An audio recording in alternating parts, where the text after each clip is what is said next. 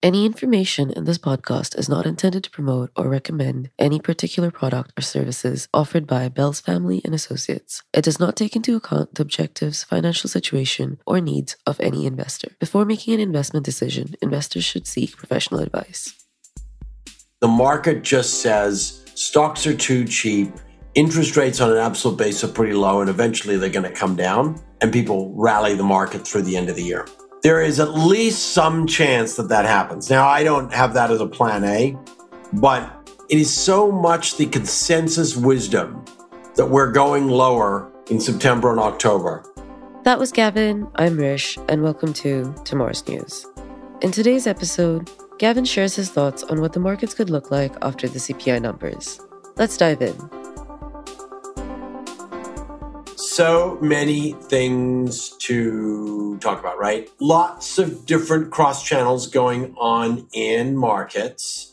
Last week, we had a pretty bearish week, and seasonality really matters in markets. So you had that sort of bad period at the end of August, sort of settled down a little bit. We had another couple of bad days, and now we're into this more positive tone to start this week. We're a little oversold. We had a lot of shorts that needed covering and so forth. But what's really getting people, I think, excited is that there's lots of two-way conversation on what US CPI data is going to look like. So, estimates, I think consensus around 8.1, 8.2%. Some pundits saying 8. But at the end of the day, the question is, does it really matter what the number is? It kind of matters more what the Fed does. And that's sort of my general view. So my general view is we probably struggle now with this backdrop to rally back to material new highs. But I could be wrong about that. But whatever happens over the next 2 or 3 weeks sort of sets us up for whatever's going to happen over the next 3 or 4 months. And there are lots of reasons to be really constructive about global markets, and there's lots of reasons to sort of stay cautious. And that's generally what makes things exciting. So I wanted to ask you, why do you think the CPI matters? What do you think the Fed's going to do with it? The Fed has kind of told people pretty clearly that the most important job that they're trying to do is to bring inflation back down to that approximately 2% target rate. They've said that's the thing they're focused on, sort of regardless of what other impacts may be felt in the economy. We've been at this a few months now, right? I mean, we started early this year, and we've seen inflation be sort of sticky high, but certainly higher perhaps than I would have thought. And there's a bunch of reasons for that. Largely, they have to do with the weight of shelter, sort of housing, rents, that sort of thing, the housing markets continuing to be tight from a rental perspective. And wages are sticky high. And then as well, to an extent, you've got a pretty robust consumer still, perhaps a little more robust than the Fed might like. And with that in the backdrop, you've kept enough spending going out there to get people enthusiastic about raising prices and so forth. So you haven't seen inflation moderate. Now, it is certainly quite possible that we could see an extremely negative inflation print month over month, and that could get people very excited about whether or not the Fed is going to need to get all the way. The current assessment is they'll need to get to Fed funds at around 4%, which is not only 75 basis points now, but probably it'd be about another 75 or so, just trying to do my math in my head, beyond that. So it would mean that we'd continue to raise rates well into 2023, and we probably wouldn't be cutting them until later 2023, which would mean that we'd have very tight financial conditions. That's what concerns people if inflation isn't coming down. But the bigger issue is it's hard when you've got these sort of machines like the economy that move in big waves, and you're trying to read a month-by-month signal. And that's kind of what's happening. So it's easy for this to be wrong either way. And at the moment, I think because investors are so jittery, what they're doing is they're reacting to every little wiggle. I think the big picture remains that the US economy is softening, financial conditions are getting tighter, the consumer is going to be spending less. Consumer debt has continued to rise. And with that as a backdrop, it is very hard to start a new bull cycle from here. We probably need to retest somewhere near the old lows and then get started anew. So that'd be the bearish case. Now, what's the bullish case? Well, the bullish case says, Gavin, everything you've just told me, everybody knows, and it's already baked into the stocks. If you look at the S&P, earnings multiples are now in a sort of a more of a fair value range. And in fact, some stocks are cheap, depending on what you believe in the future. And now with everyone so worried, now's the time to buy. I can certainly see that argument, but I think the concern I have is a little bit different than that. And that is that what is very challenging is that we have rapidly tightened financial conditions, and we don't know where the impact of that rapid tightening might show up. It might show up in defaults around car loans. It might show up in defaults around consumer credit. It might show up in terms of issues in mortgages. We don't know. We just don't know yet. It's so quick. We just don't know.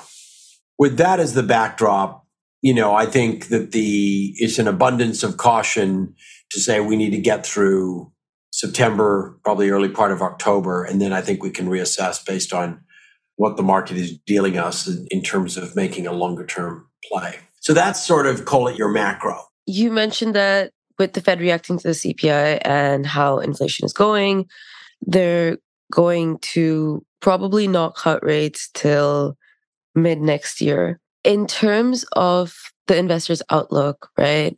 In terms of what we had, so just like looking back to what we had spoken about in our last episode, do you feel like your view has significantly changed? Because I feel like we have been talking about how the volatility is sort of going to continue and we need to take a medium and long-term sort of approach to the market. Has that changed? Do you feel like that's still where you're at? Yeah, I think it still is where I'm at. Yeah. I think if you're a long-term investor and you said, what would you advise? I would say, first off, I wouldn't be too worried about anything I just said with a 5-year view, right? I wouldn't put all your money back into the market tomorrow, but nor would I on any given day.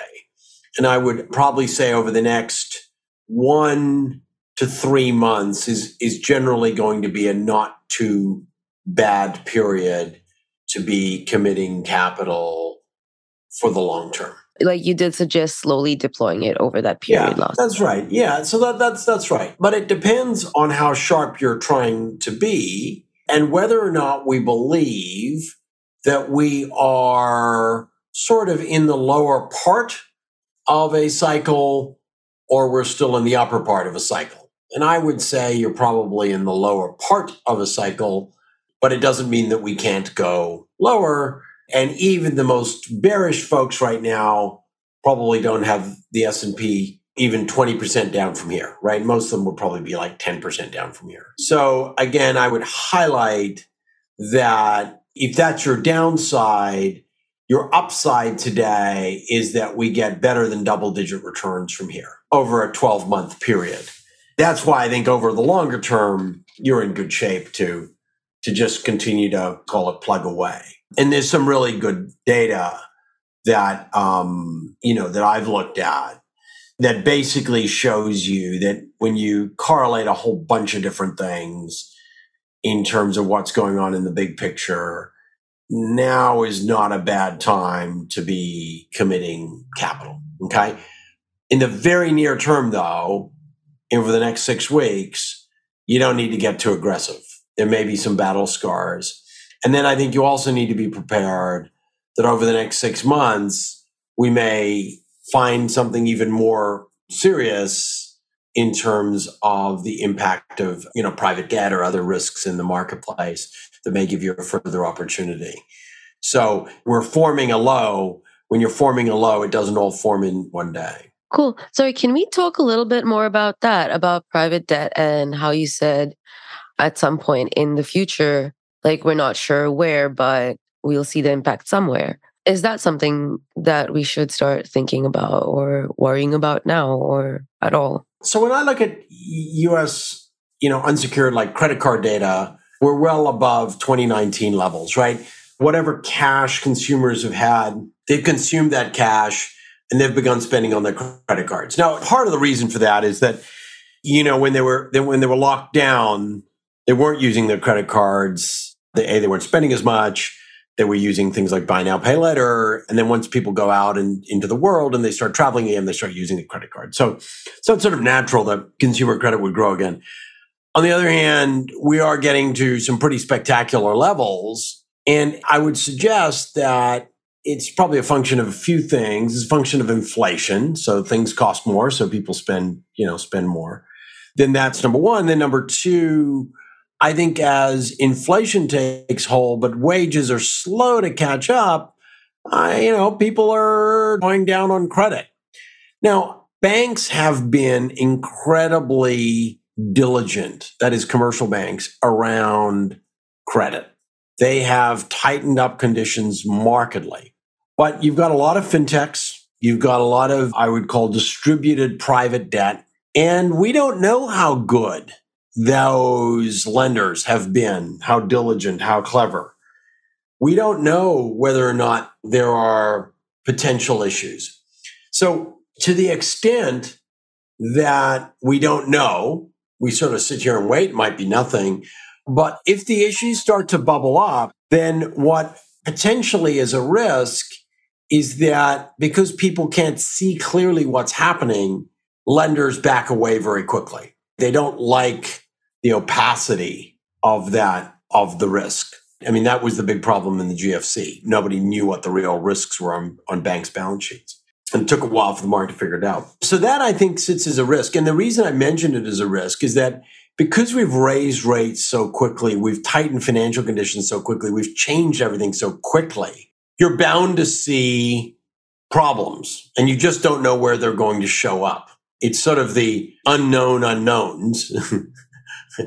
We've got a known unknown and an unknown unknown. We got a lot of unknowns. And this is one that I think we need to fit into that risk bucket and at least try to get behind it. And I haven't been able to get anything close to as the depth of understanding that I would like. But that's sort of one of the things that I spent some time thinking about. Cool. Do you have any fun hot takes you want to share with us? Yeah, look, I think that the thing that I would keep in mind is that most market practitioners are calling for some kind of low in September, October. So one of two things is going to be true. We're either going to get that low, which will probably be a pretty automatic buying point because everybody will think that, or we're not. And things are just going to keep going higher from here. And there is some potential, I think it's a pretty low case, but there is some potential that we actually get well above that August peak and that the S&P rallies basically from here into the end of the year as everybody worries about CPI and Fed hikes and whatever, but that effectively the market just says stocks are too cheap, interest rates on an absolute basis are pretty low, and eventually they're going to come down and people rally the market through the end of the year. There is at least some chance that happens. Now, I don't have that as a plan A, but it is so much the consensus wisdom that we're going lower in September and October. And even I've said it today here, that may be the place we're dead wrong and we just sort of power into the end of the year and shock everybody. So I think you got to be ready to change your mind. I'm ready to change my mind. I haven't yet, but I got to be ready to change your mind and look at what the market's telling you. Right now, it's not telling you that's the case, but that can change within a week. Yeah, it'll be interesting to find out how it goes. Absolutely. Thanks, Gavin. And that's tomorrow's news. Ask us your questions on the BFA Discord at the link in the description. We'll be back next week.